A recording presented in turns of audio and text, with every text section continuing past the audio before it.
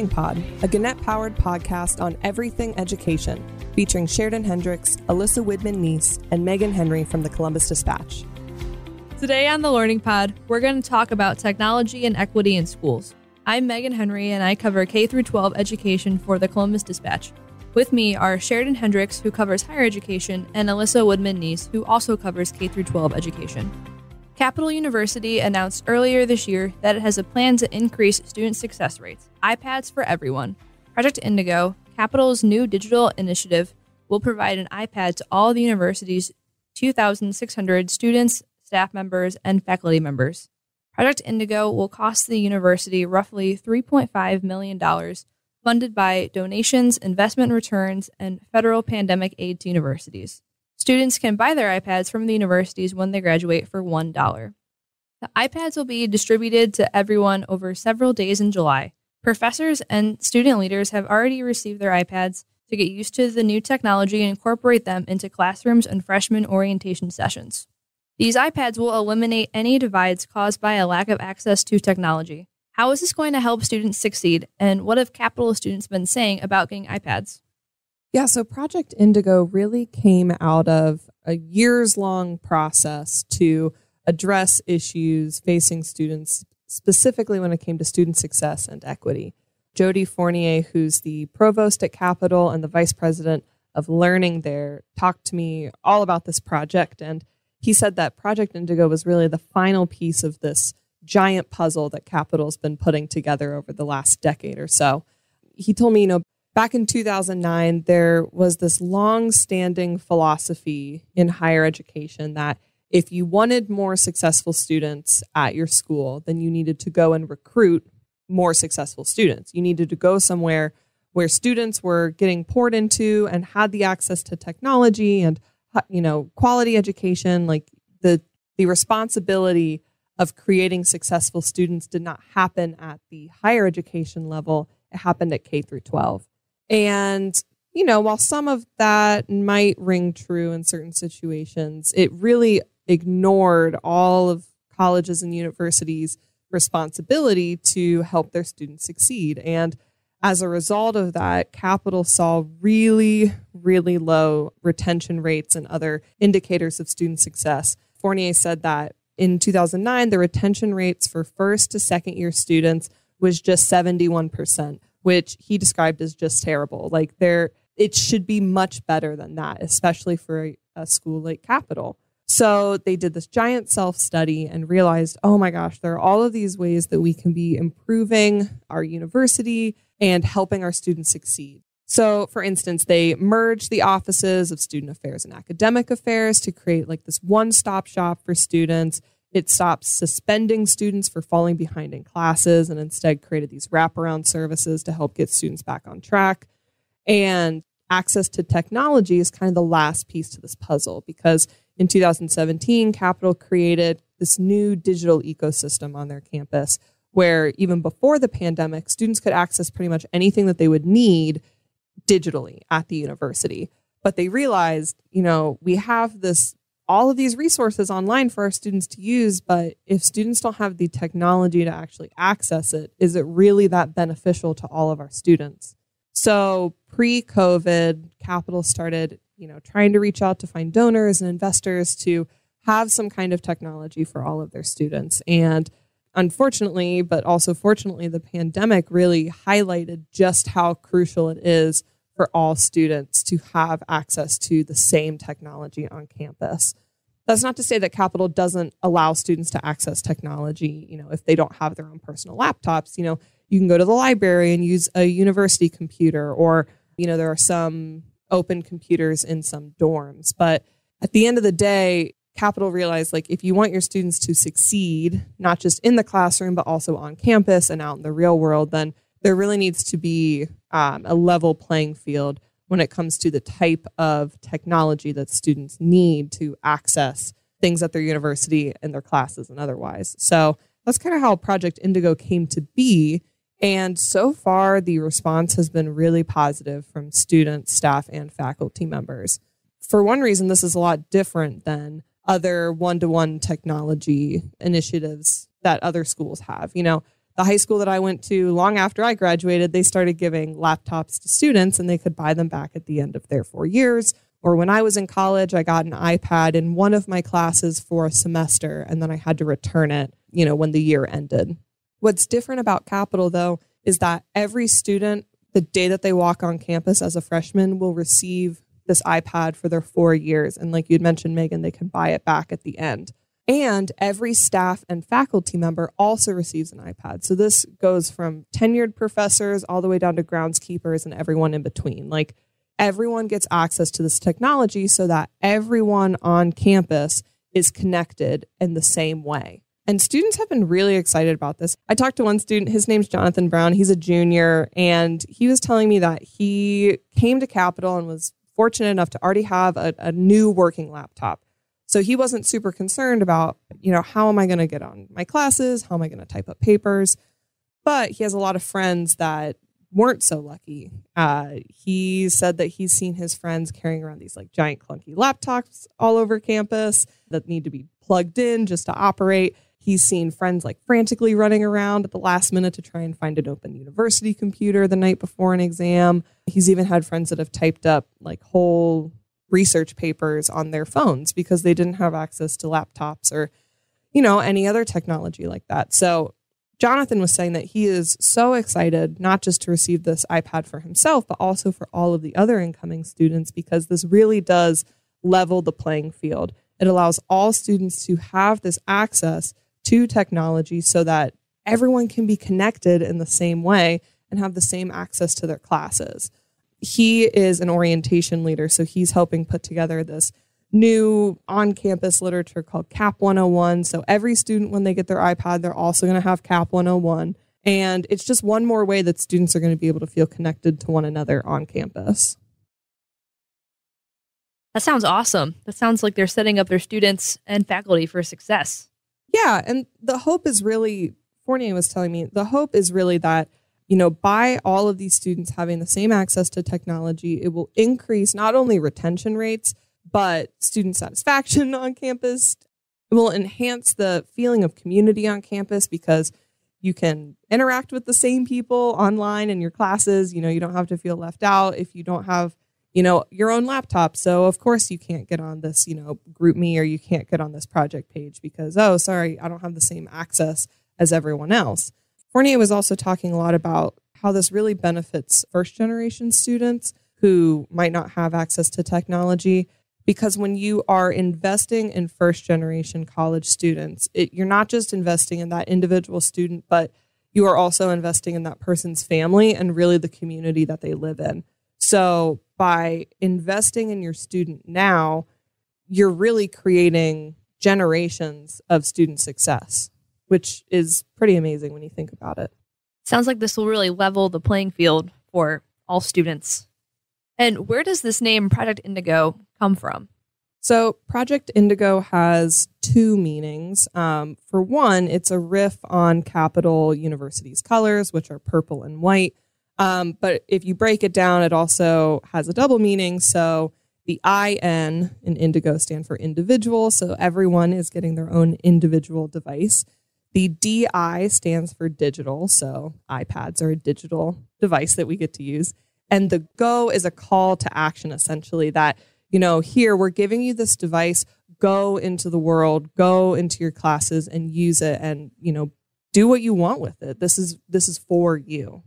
And universities and school districts giving students technology is a growing trend, like you were touching on, Sheridan, especially in light of COVID-19.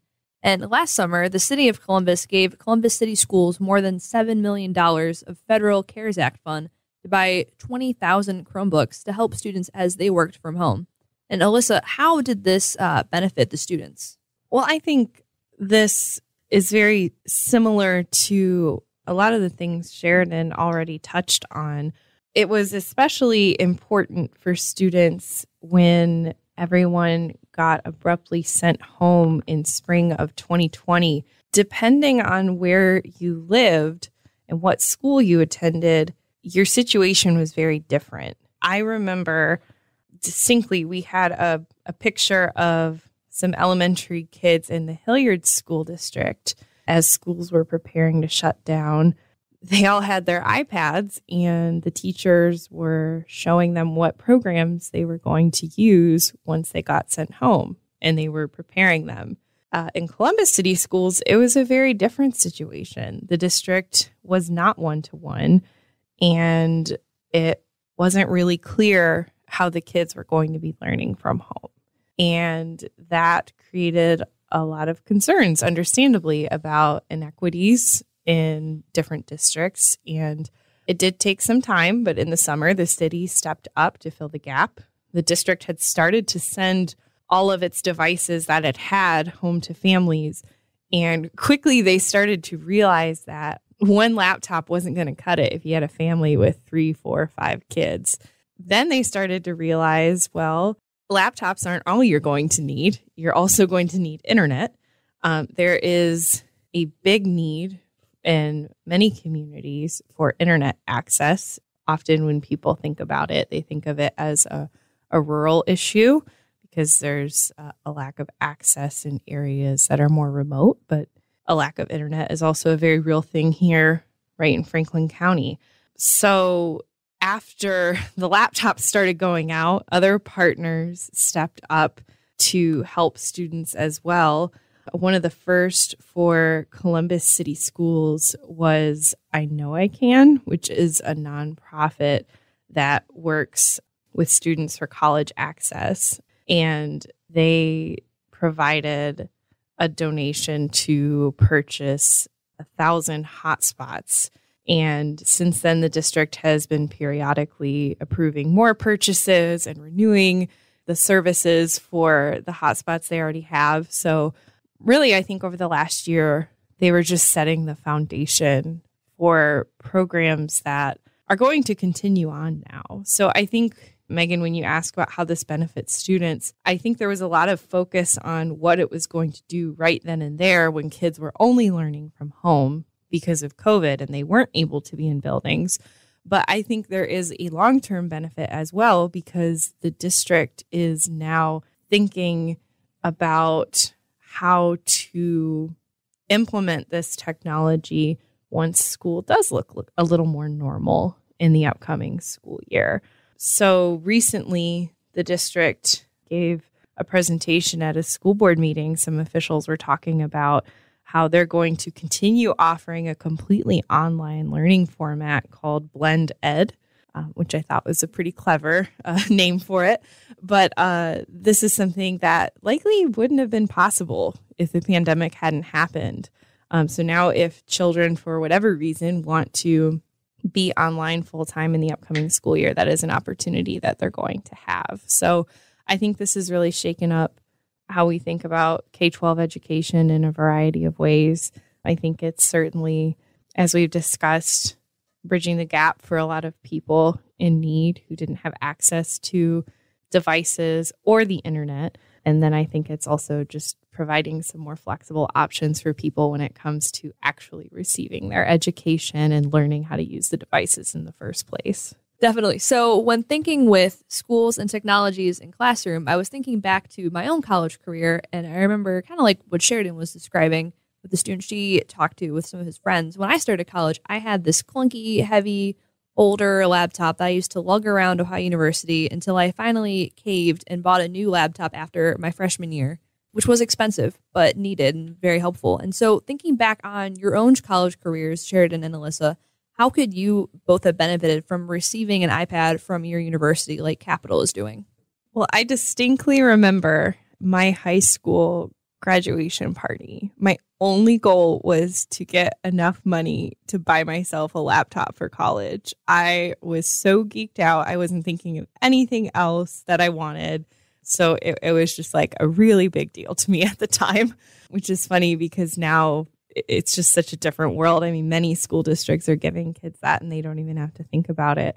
But the laptop I bought was really clunky and it was big, but it needed to do everything, that I needed for college. I knew I wanted it to last 4 years. And so I got a big one. And then I remember it was actually during my internship with the Dispatch, my junior year of college, going into my senior year. I took the laptop to a school board meeting in an affluent district in the area that I will not name, but I remember a district official sort of made like a snide remark about how big and clunky my laptop was. And I was like super embarrassed that just in a few years it was, kind of outdated, but I guess that's how technology works. But it's funny, like, because I still remember that. And I was so proud of that thing. But you think about it and it's like, how many kids don't even have one, So I think leveling that playing field in a way, every kid has the same device. You don't have to think about like, you've got the cheap one, you've got the expensive one. Like, I'm sure some kids will still have their own devices they use, but I think just setting everyone up in the beginning. And I think also educating people about how to use it is important too. So you don't just like hand them the device. But I think if you have some training, because some people aren't as literate as others when it comes to using technology, I think a combination of that is just really, it can be a life-changing thing for some people. Yeah, it's funny that you bring up your high school graduation party because we were totally in the same boat. I was thinking, oh my gosh, I need a new laptop. Like my senior year of high school had unfortunately dropped an entire bowl of hot ramen on my laptop one day. And tragic. It was really unfortunate. So I had a laptop in the meantime that I was using, but I was like, I can't carry this thing around campus. It barely fits in my backpack. Because when I was in high school, I wasn't bringing a laptop to school every day. I was still taking notes on pen and paper and, using a laptop or using a computer in the library when I needed it. So the thought of like being mobile with my technology was not something I was thinking about in high school. So going to college, I was like, yeah, I absolutely need a laptop that I can carry around on campus. But the idea of buying a laptop, a brand new laptop for that matter, became like a point of tension in my family because it was like, this is going to be a really expensive new thing that you need right before you're about to go into college and be on your own. So it kind of became this like, okay, well, how are we going to pay for it? Who's going to pay for it? What are we going to do here? And that's one of the things that Jody Fournier at Capital University was telling me about, that, if you're going to be receiving this piece of technology going into school, the hope is that it will remove a cost for some families who would have otherwise had to buy new technology for their freshmen going into school. So the idea of affordability is definitely on the forefront of Capital's mind in this initiative too, which I think is just really refreshing to hear from folks from universities, because college is expensive. We talked about this on the podcast before. Like, it's expensive to go to college. It's expensive to be a student and have to continue to purchase things for your education. So for a school to be handing someone a brand new iPad and be like, here, take this, it's basically yours now. Like that, I find that just so refreshing and really cool. To learn more about Project Indigo and how other schools are bridging the digital divide, you can follow our coverage on dispatch.com. If you'd like to support more local journalism like this, please consider subscribing to the Columbus Dispatch. Visit dispatch.com/subscribe now to learn more. Thank you for listening.